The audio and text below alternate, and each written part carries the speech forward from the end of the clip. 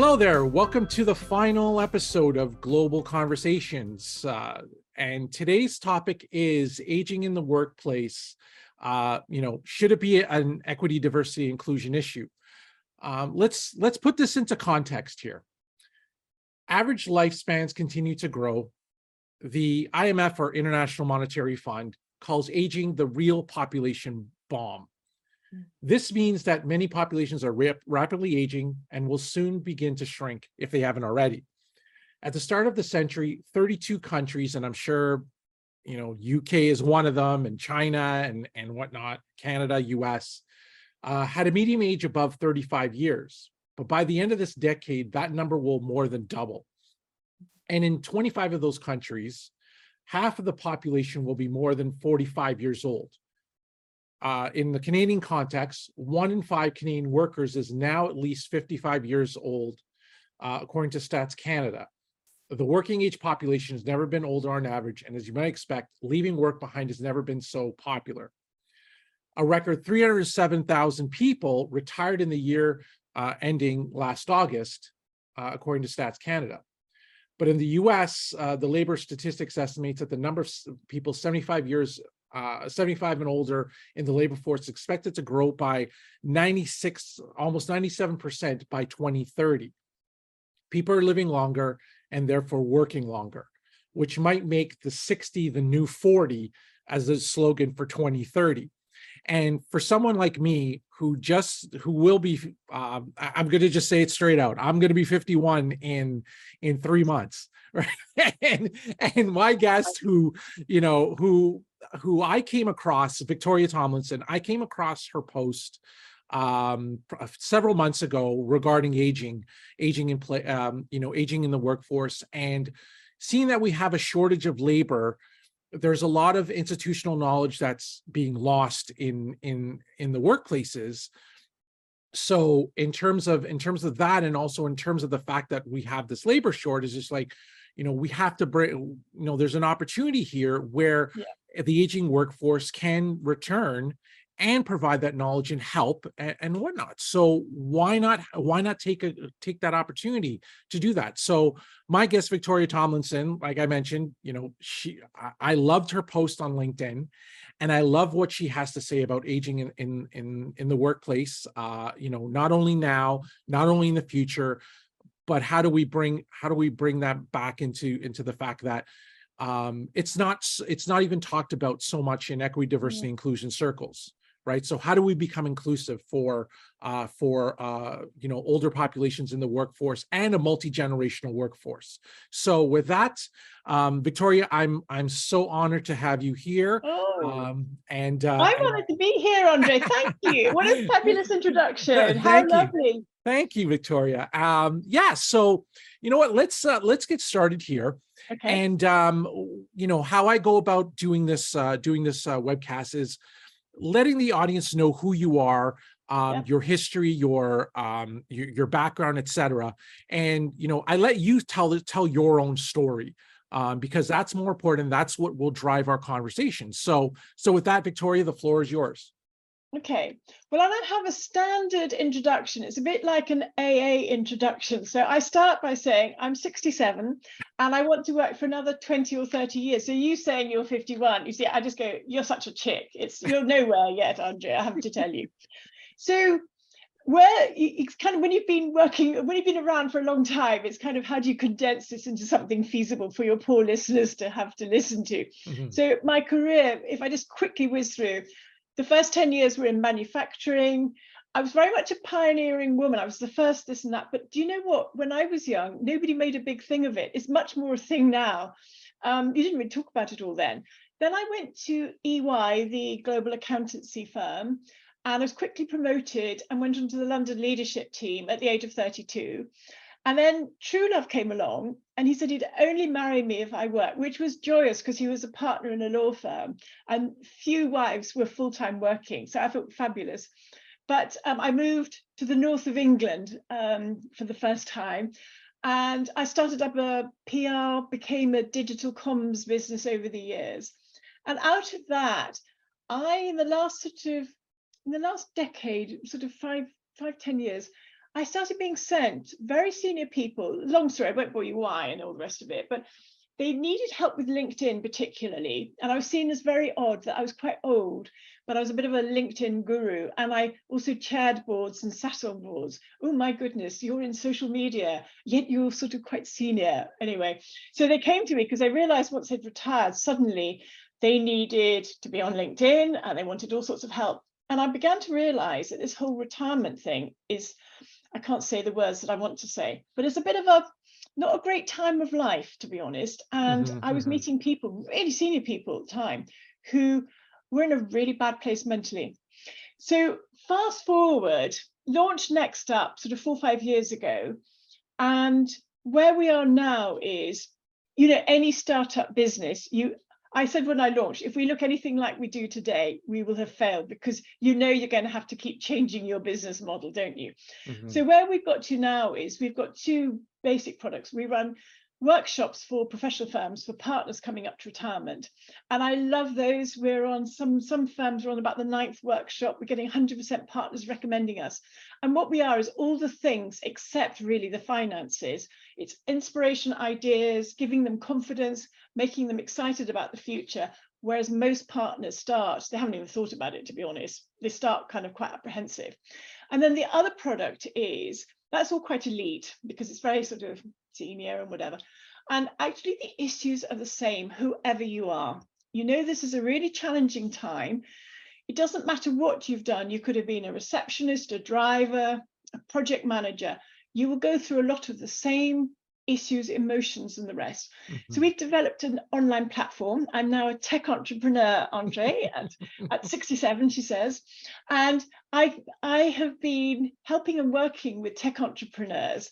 It's a long story. That's fantastic. And I've got these youngsters, well, they're in their 40s, they seem so young to me, and particularly female entrepreneurs. They've been helping me. I wouldn't have known where to start. And I give them supper and they come round and say, right, what you want to do is this, and then we'll introduce you to this. It's fantastic. Absolutely love it. So we have a platform, and we have a major UK bank is piloting it with 300 employees at the moment, and we're on version 2, and the feedback is phenomenal, and we're now confident we've got a really great product to help any employee think about and plan for the next stage of their lives. I hate this retirement word. It doesn't really mean anything anymore. People don't want to retire, just kind of potter in their allotment or whatever. So that's where we are now. I tried to condense as much as I could. No, like I say, it's a great story for you to tell in terms of how you've progressed in your career, and it's still a continued career, and how you've definitely I'm still learning. Exactly. Right. I mean, that's the whole thing. I mean, as we talk about in the world of work, you continue to learn, you continue to reshape your career and whatnot, and these are things that people don't understand, that at any age you can learn. Right. And, we talk about how even at certain ages, it's like, you could be 60 years old and start something new, which is what you did. Right. Absolutely. Well, I was 63, I think, when I launched 63, this, right? So you can do whatever you want, however you want, whenever you want. There's no time frame. Right. And so with that, as I start off, or as I talk about the fact that this webcast is, a lot, we talk with equity practitioners, HR professionals, leaders, global leaders, etc. And so the big question here is, let's start off with the fact that, why do you think ageism is rarely discussed in equity, diversity, inclusion, belonging context? And more so, and more specifically, how does ageism differ from other forms of discrimination, such as racism and sexism? Well, let's start with that last one, because the honest truth is, hopefully, all of us are going to age. So the one thing about most discrimination is we'll only fit into 1 or 2 categories or whatever. This one is the whole population. We are all hopefully going to age. So actually, everybody should be interested in this, because it's in their self-interest, to be honest. This is a really difficult question. Why has it been rarely discussed? I think some of these things have crept up, if you like, and you gave a whole bunch of stats which are great to start this off by saying that age is changing. You know, when retirement came in, it was Otto von Bismarck, and he brought it. I need to remember the stats, and I'm not going to remember it now. But he brought it in so that you retired, I think it was a year before you were due to, or year after you were due to die. So actually, age now is not relating to the structures of for age, if you like, in society. They don't match up in any sense anymore. And it doesn't make sense to be retiring just when you're probably at your fittest, healthiest, peak performance, which is what's happening at the moment. And that's why we're now seeing this retirement whole concept it's not fit for purpose anymore. Why haven't we been discussing it? You know what, Andre, I've been running my own business for 33, 34 years in one shape or another. And it's been interesting working with some large corporates now, because I have never experienced ageism.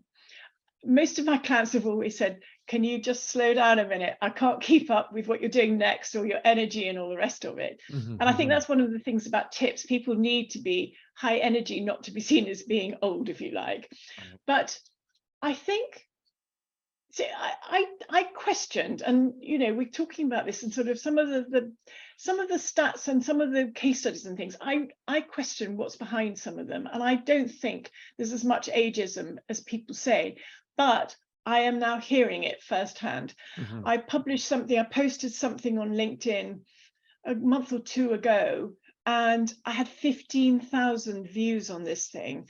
And the people I didn't know from Adam were telling me their stories, and they can't all be made up. Actually, they were men and women. A lot of people think this is a female issue. It's not. It's men and women. And you have to take that evidence.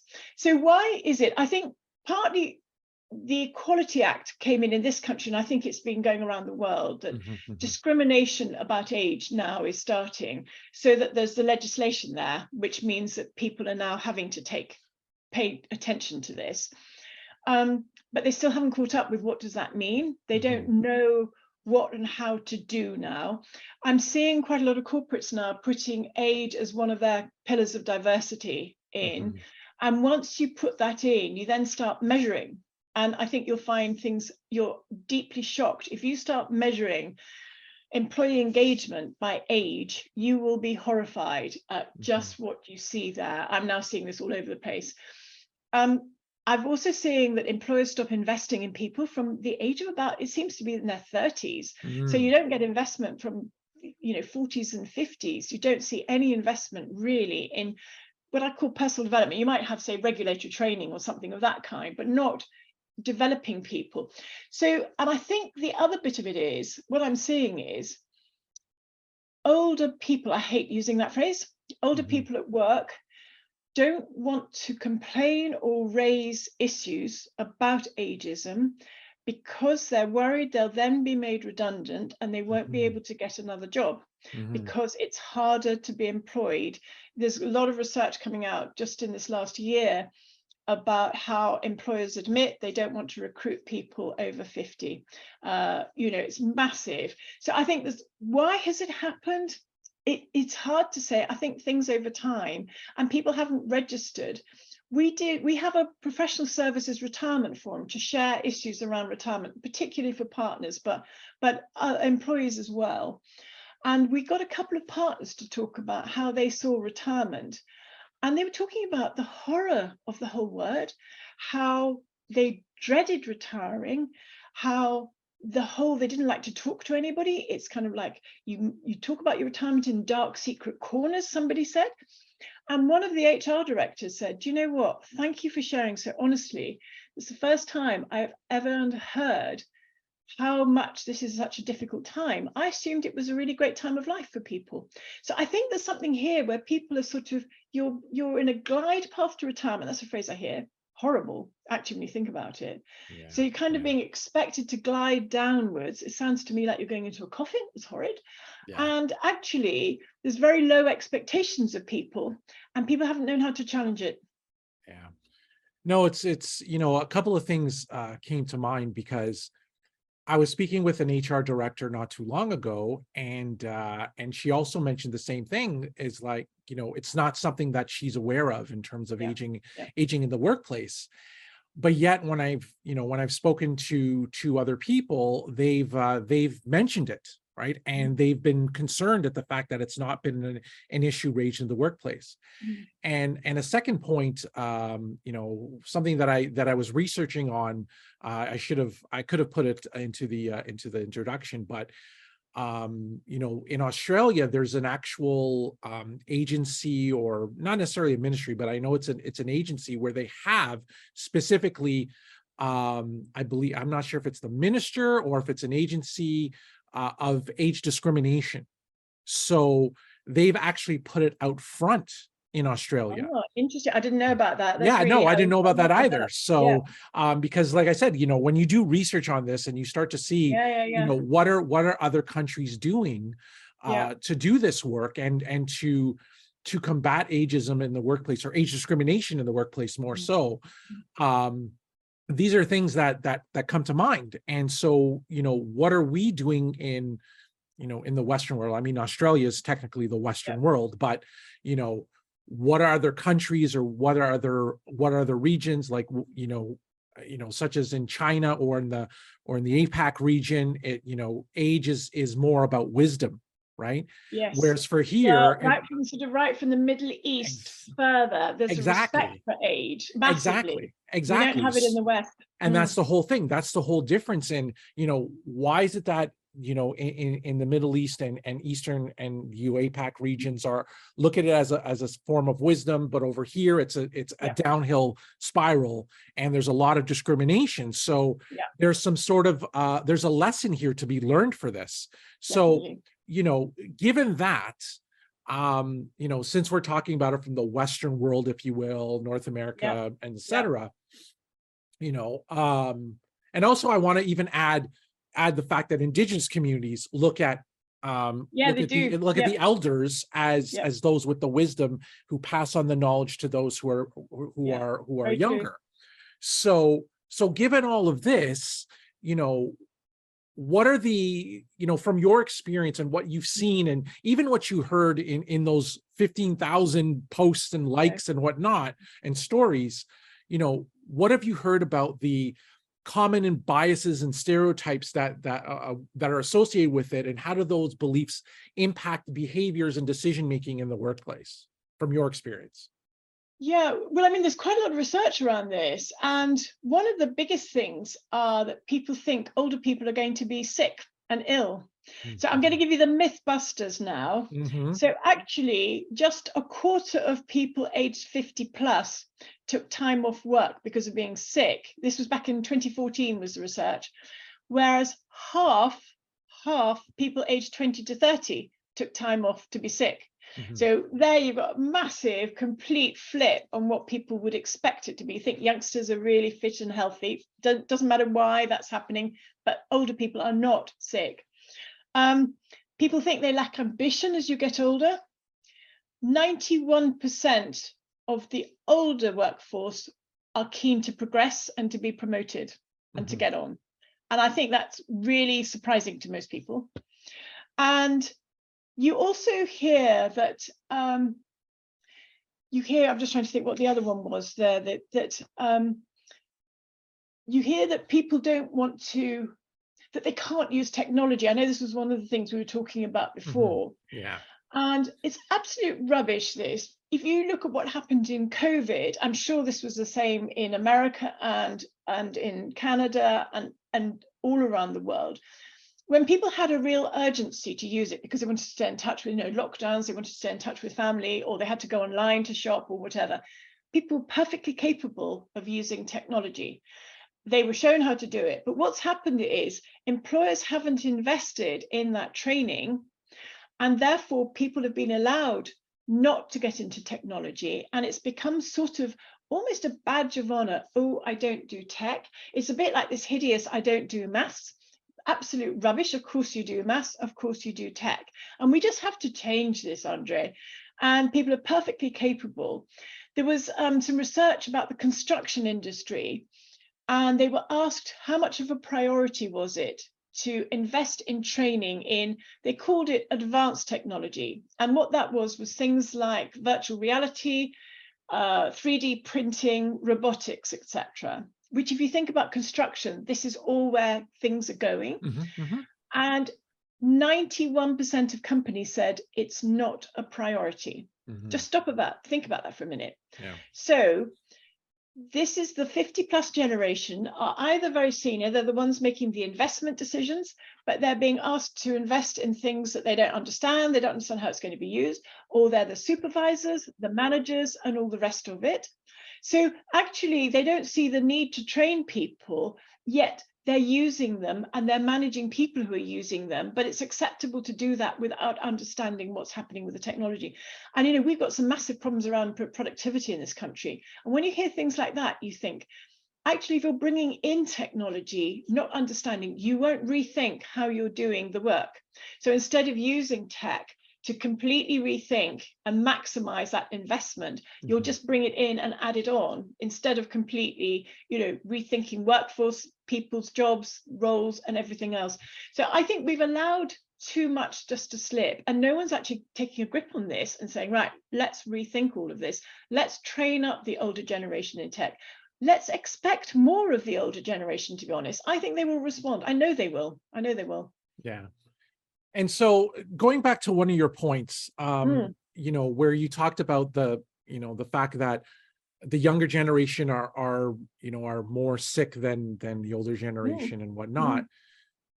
But there's this, I don't know if it's a myth. I don't know if it's just the fact that, older workers have come in from a generation where it's like, if you report being sick or they tend to, or they tend to like hold it, you keep going, right? Yeah. So does that play a part into those statistics, if you will?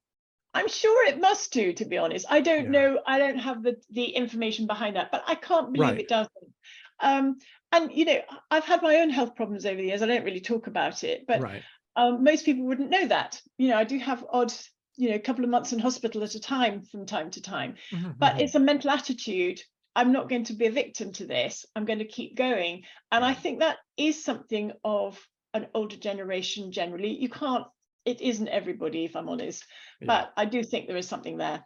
And I think some of these are kind of, as you say, generational expectations, if you like. Yeah. And that was the only thing that I kind of had a little bit of a question about. I think you may be right. Yeah. So continuing on that for a minute, let's, now we've talked about the biases and stereotypes, and now let's go a little bit further when it comes to the intersectional aspect of it, especially with those who are from the global majority, from people of color, racialized and marginalized communities. How do you think intersectionality intersects with ageism in place? And can you talk a little about, especially one of the things that I came across was what actually really started my conversation, even before our conversation, was this podcast from a British podcast where they were talking about menopause, and they talked about gendered ageism.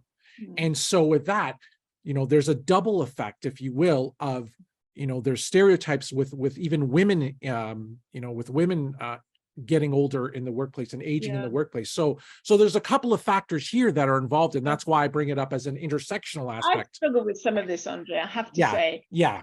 And I know quite a lot of women. We're slightly worried that a lot was needed around menopause, but I think a lot of women are now worried that not only we're going to have babies when they're younger, but now you've got flipping menopause when you're older, and that we worry that men are going to look at women as just one big problem, that it's constant health. So I think we have to be careful where we go with this. Yes, and we talk about men's impotency in the same way? I don't think we do. So, it's kind of, we need to balance some of this out a bit. Yeah. So sorry about that, but I just thought we'd bring it down to sort of, hey, this is where you talked about being direct, right? So there you go. There's your opportunity. Okay. Yeah. So we've got to be a bit careful about this and make sure we get it balanced. Yeah, exactly. I know Harvard Business Review came up with an article, and to be honest, I didn't read it properly. I was just irritated with it because it's saying women now have got more problems.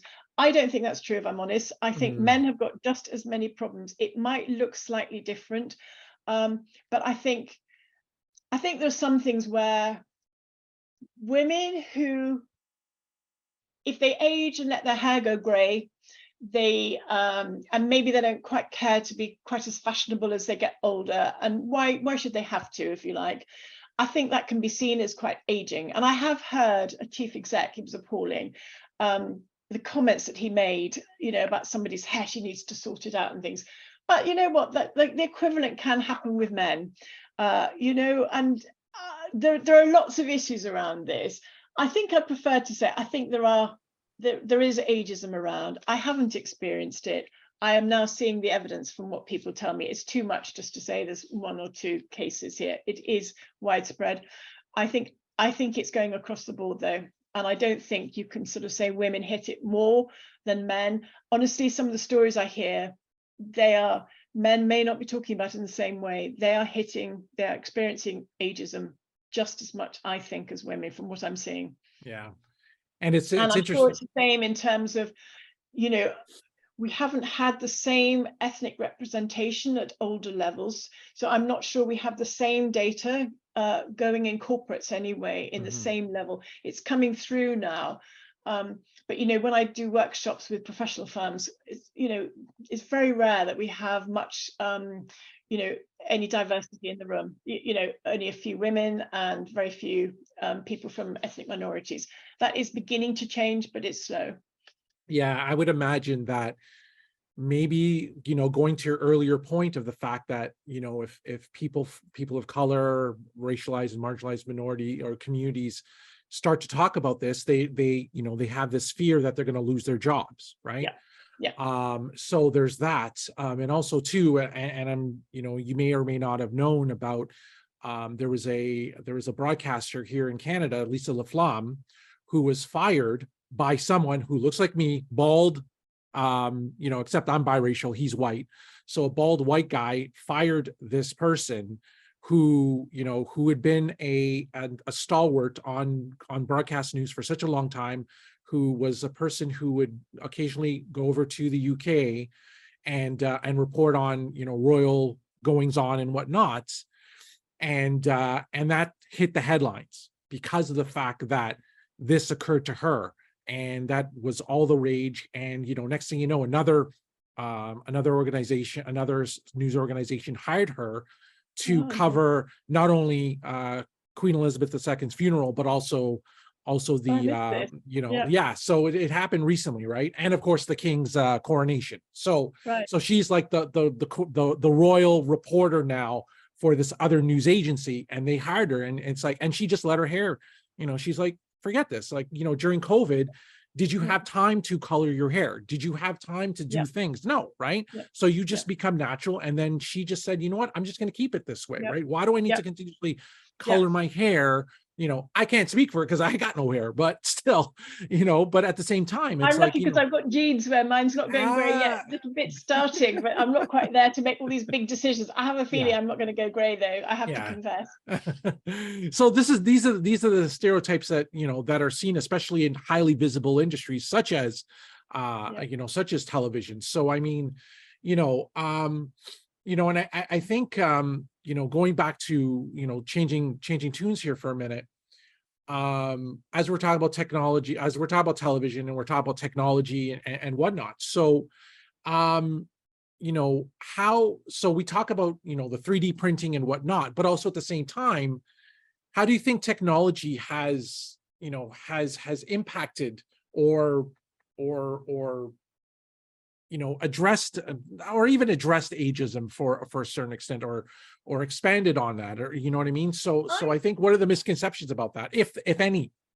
I mean, for me, I think technology has opened up so many opportunities for older people, if you like, for older generations. You know, you don't have to travel as much anymore to achieve things. I think about how ill would I have to be before I couldn't contribute to society. I sometimes imagine lying in an iron lung, I could still mentor entrepreneurs. You know, you could still, your brain's going, but that's all because of technology. I'm not sure if I'm quite answering your question here, but I think technology is a huge bonus, to be honest. and you can do so much so easily, and you can engage with people. But I don't think people are doing this. I've got some of my family members are older, and they haven't really engaged with society much, and they're feeling, I don't really remember where I'm going with this, but they're feeling like they're excluded from all sorts and haven't got a stake in the future, if you like. And I think what technology should be doing is helping people to stay engaged with society and to feel they have a contribution and a stake in the future. And I think it's too easy. You know, we've moved away from communities where you would have a stake. You know, this is going back to what you were saying about Indigenous communities where older people are respected and valued and things. And I think some of this family breakdown and things, maybe that's contributed to, in the West, we don't value the older generation quite so much. And there's too much of letting people kind of, I'm going to use a horrible word here, but rot away in care homes, really not engage. And yet they could be so engaged. And I just think we need to do more. I mean, we're talking here about, I'm not talking about people who are at that sort of, when they're becoming quite infirm and mentally perhaps not quite so active. I'm really looking at people in their 60s, 70s, 80s, 90s is going to say, because I still want to be relevant when I'm 90. Yeah. But, you know, and I think, and this is partly why, because the more active you are now, when you're 50s, 60s, 70s, the less likely you are to be rotting away in a care home later on, isolated, lonely, not having anyone around you. The more active you stay now, the more that you're creating a stake for your future. Yeah. And actually, you know, to your point, and I think I want to expand on it a little bit, is so, you know, as I mentioned at the outset before we came on, I came back from a conference in Amsterdam, Money 2020. And, you know, although it wasn't a theme or a sub theme, if you will, about ageism, one of the things that was talked about was financial inclusion. Right. And especially in the fintech industry, right. You know, before it was the conversation was, oh, they're never going to understand ATMs. You know, we would see them struggling at the ATM, and you know, there are all these stereotypes that surrounded them now, you know, and they'll be like, you know, oh, we need to have that. We still have to have that personal touch of tellers and whatnot. But at the same time, it's like, how do we bring on technology to make it easier for the older generation to adapt to use and to trust the system in itself outside, instead of having their own stereotypes of, oh, you know, they're going to take away my money or whatnot. So that's something that really came about too. But you know what? And I'm passionate. I'm involved with something called Wild Digital. It started off as Women in Leeds Digital, and now we're kind of about much more diversity now. And what we're trying to do is get a much more diverse community involved in designing our tech products and services. Because what's happening at the moment, we have too many tech geeks, if you like, in back rooms designing products for everybody, and they're not designing them to be usable or easily usable or relevant to lots of different communities, including older people. And what we need is, you know, I've just proved you don't have to be techie and to create a tech platform. You've got to get your mindset into it. You've got to work a bit harder. But I have been able to learn what you have to do. It is not rocket science. You've just got to get into there. And what we need is to encourage more people of all ages and backgrounds to say that tech is, you know, tech's got this weird sort of almost in another room, it's a different kind of world. It isn't, it's everything around us. And we have to encourage people, right from the youngsters through to the older generations, to own it, get involved in it, help design it, use it, everything else, because otherwise we're excluding too many people in the future. So that's another one of my passions here. No, exactly. Getting everybody involved in that. No, exactly. You know, it's, you know, given the fact that, you know, even my experience initially coming into this, going into that conference was, you know, the main phrase is the tech bros, right? It's just a younger generation, white male, who really are passionate about this work, who are looking, you know, they're looking for for their next product to go and get the funding, etc. But what they're forgetting is that in all of that midst is, how do you become inclusive to, not only to the population, to African populations, to smaller communities, for all that, but also too is, as we're talking about in this webcast, is, how do you bring it to the older generations, right? So well, I'll tell you, we had a big event in Leeds just April, just recently, and it's called Climb 23. And as part of it, we had a super hack, and we were getting 10 teams to design a product in a day, an app in a day. And they came to me and said, would you put in a team of 50 plus? I mean, I haven't got time for this at the moment, but of course you do, because it was too tempting. So we put in a team. We were all, well, Sandy, my colleague, she's 49, but everybody else was 50. And we had somebody, Ranjit Arora, is 80 years old, and she came and joined us. And we designed a product. Everybody was contributing to it. In a day, we came up with a product that's using AI, and we're helping to people to identify their personality type and then suggest what kind of volunteering you might like to do. And we created that in one day. Absolutely amazing. And this is about going that no code route, that you can do amazing things now. And I just felt, we're showing the world what you can do. You know, we can be techie at 50 plus at 80. How brilliant is that? Yeah. And actually, we wanted just to smash conceptions about everything. Exactly. Right. Exactly. And the thing was, I believe there was also a tech conference in London, I believe it was last week or the week before. So I'm, as someone who just came from a fintech conference myself, I'm wondering, if that was even discussed, not knowing the agenda or whatnot. But I would be curious to hear in terms of financial inclusion and how they're bringing in and being inclusive of communities, of senior communities and whatnot. So I guess then that, as we wrap up this our conversation here, what role can individuals, managers, leaders, or as we're talking about, we've just talked about tech professionals too. So what role can they play in terms of combating ageism in the workplace or as entrepreneurs, et cetera? And what are some actions they can take to support colleagues who may be experiencing ageism in the workplace? So I think going back to the individuals, this is a challenge for everybody listening. You've got to own your own futures. Don't expect others to do it for you. And I think if you don't want to be a victim of ageism, I wrote a blog about this years ago. You're just reminding me now. I think I did 15 ways to avoid being a victim of ageism.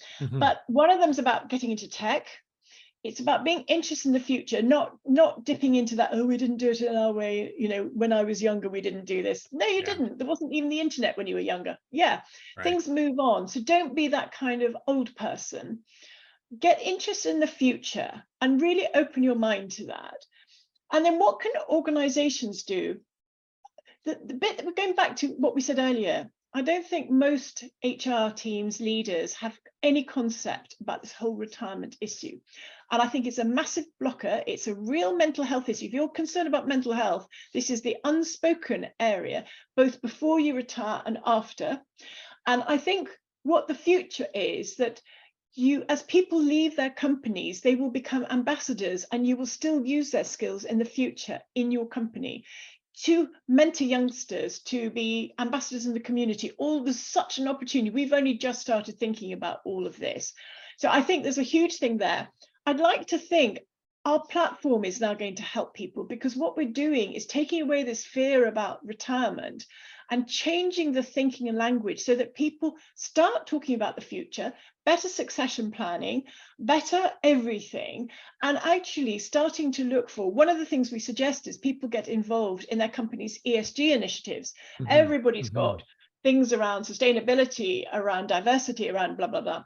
And actually this older generation are good, because most of those are about relationships with people, forming collaborations, understanding, researching, getting pilots going, really good areas for people. And what we're saying to people is get involved in them, not just to tick a box, but actually it's a really good way to build new connections that you're going to want when you leave. there may be areas that become interesting that you can continue on, but I think it'll help people to kind of regenerate themselves and become, you know, when you've worked in an organization for 20, 30 years, I heard somebody talk about this generation as permafrost, which I just thought was horrible. So actually they're seeing people as kind of not contributing. Actually make sure people are contributing, expect more, invest more, and look at the stats, look at where people are in terms of engagement, and really start thinking about how are we making the most of the generation skills. They are different from youngsters. They haven't grown up on phones and emails. They pick up the phone, they're very good. And not everybody, but, you know, as a generation, people are better at relationship building. And I think there's so much that they could do more of to add value to organizations. And we just haven't really used that talent enough. Yeah. And do you, and I guess from your experience and your, you know, and your knowledge and whatnot, have you heard of any programs that, you know, UK specific could be an example, like, you know, have you heard any programs that have done this, where they've been able to, you know, not only combat the stereotypes and whatnot of ageism and you know, and So whatnot? I think what I'm seeing now is, you mentioned how the 50+ generation are leaving in droves, and yet we've got a skill shortage. Right. And it's plain ludicrous what's happening here. Mm-hmm. And what this generation's wanting is more flexibility. And certainly in this country, and I think it's globally, the 50+ generation are finding themselves caring for older parents and for grandchildren, because it's certainly in this country, the cost of childcare is through the roof. So they're finding themselves torn. They don't necessarily want to retire, but there is only an option of full-time or not. So what a lot of organizations are doing, so Unilever has come up with something called UWork, which is amazing, where you have a basic contract with them, and you get basic benefits of a basic pension, healthcare, and something else, and holiday allowance. And then you can work as much or as little as you want. So you could do a 1-day shift or a 6-month project. So it sounds horrendous to organize, if I'm honest, but they're bringing this in hugely successful. And they're finding, actually, it's not just the older generation who are finding this. Actually, young mums are finding it great. And a lot of what people are finding is when they introduce things that work for the older generation, they're actually working for employees much more widely. Lloyds Bank is also doing a lot around flexible working, and they're bringing in caring policies to make things easier for them. And Legal & General, they've got a service about helping, a lot of employers are using, if you're trying to find care for your parents or sort of older, you know, family members. They've got a whole bunch of information and a helpline to help you through that, because it's a horrendous sort of minefield trying to find out. And then there's a brewery, Fuller's Brewery, and they've been trying to recruit 50+ people, and they're saying it's absolutely brilliant. They're very loyal. They're great in pubs and sort of in in customer relations and whatever. So there are some really good examples coming through at the moment of people really serious about how do we do this better. I think they would all say, we're not best practice yet, nowhere near, but we're trying out all sorts of things. And we're working with quite a few now, which I'm loving.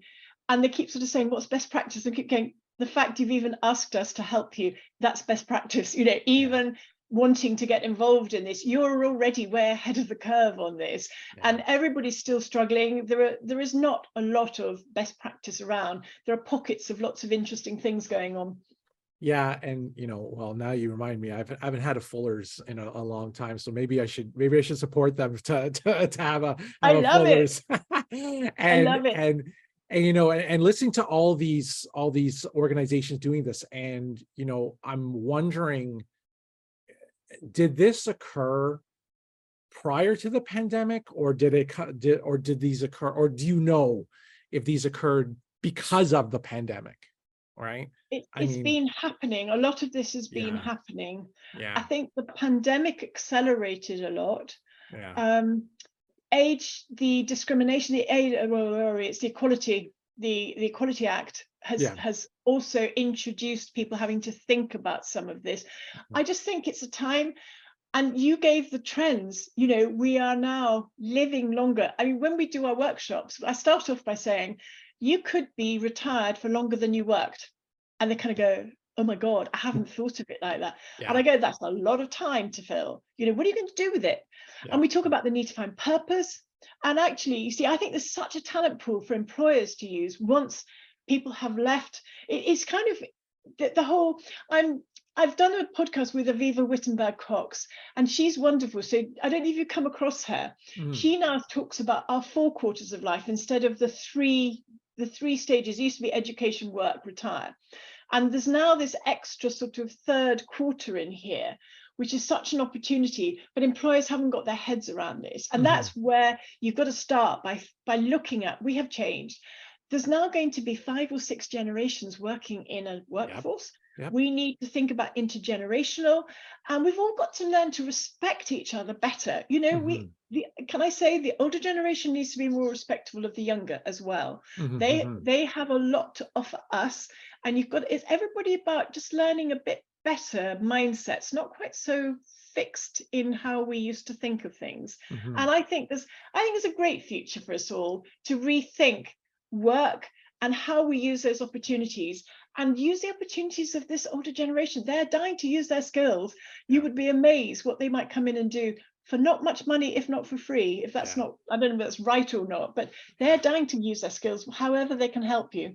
Yeah, no, exactly. And, you know, as I close this season of Global Conversations, and this was a great ending to this season because of the fact it summarizes everything that I talked about, talking about purpose, talking about inclusion, talking about how to combat discrimination in the workplace, like all of that. I think you've summarized everything that what this webcast is meant to talk about, and meant to educate our audience about, and for them to learn from people like yourself who have seen it, who are living it, who are experiencing it, and who are teaching people that, you know, age is just a number. It's more, you know, it is just a number. It seriously is. Yeah, exactly. And I don't feel whatever nearly 70 is meant to look like. Exactly. And you're so energetic, and you know, and this is great that I've you know, like I said, that I've concluded with you being a part of this, and I really appreciate it. It was just a matter of timing. I know it was before, you know, we tried to do it, but you were on vacation, etc. But at the end of the day, we got together. Yeah, and I'm grateful. And welcome what you're doing as well, because it's much needed. And if I can help anybody, just give me a call. I'm on LinkedIn, as you probably gathered, and you know, happy to help anybody and have a conversation, because I just want to share as much as we can and get things better. Yeah, no, exactly. So with that, Victoria, again, I thank you for all your wisdom and knowledge and contribution to the profession and whatnot. And I've learned a lot. And of course, I've summarized everything in terms of what's been discussed over the last 15 episodes. So with that, I conclude this season of Global Conversations. And I look forward to seeing everyone in the fall. So Victoria, once again, thank you very much for this. And we'll see you in the fall. Take care, everyone. Bye.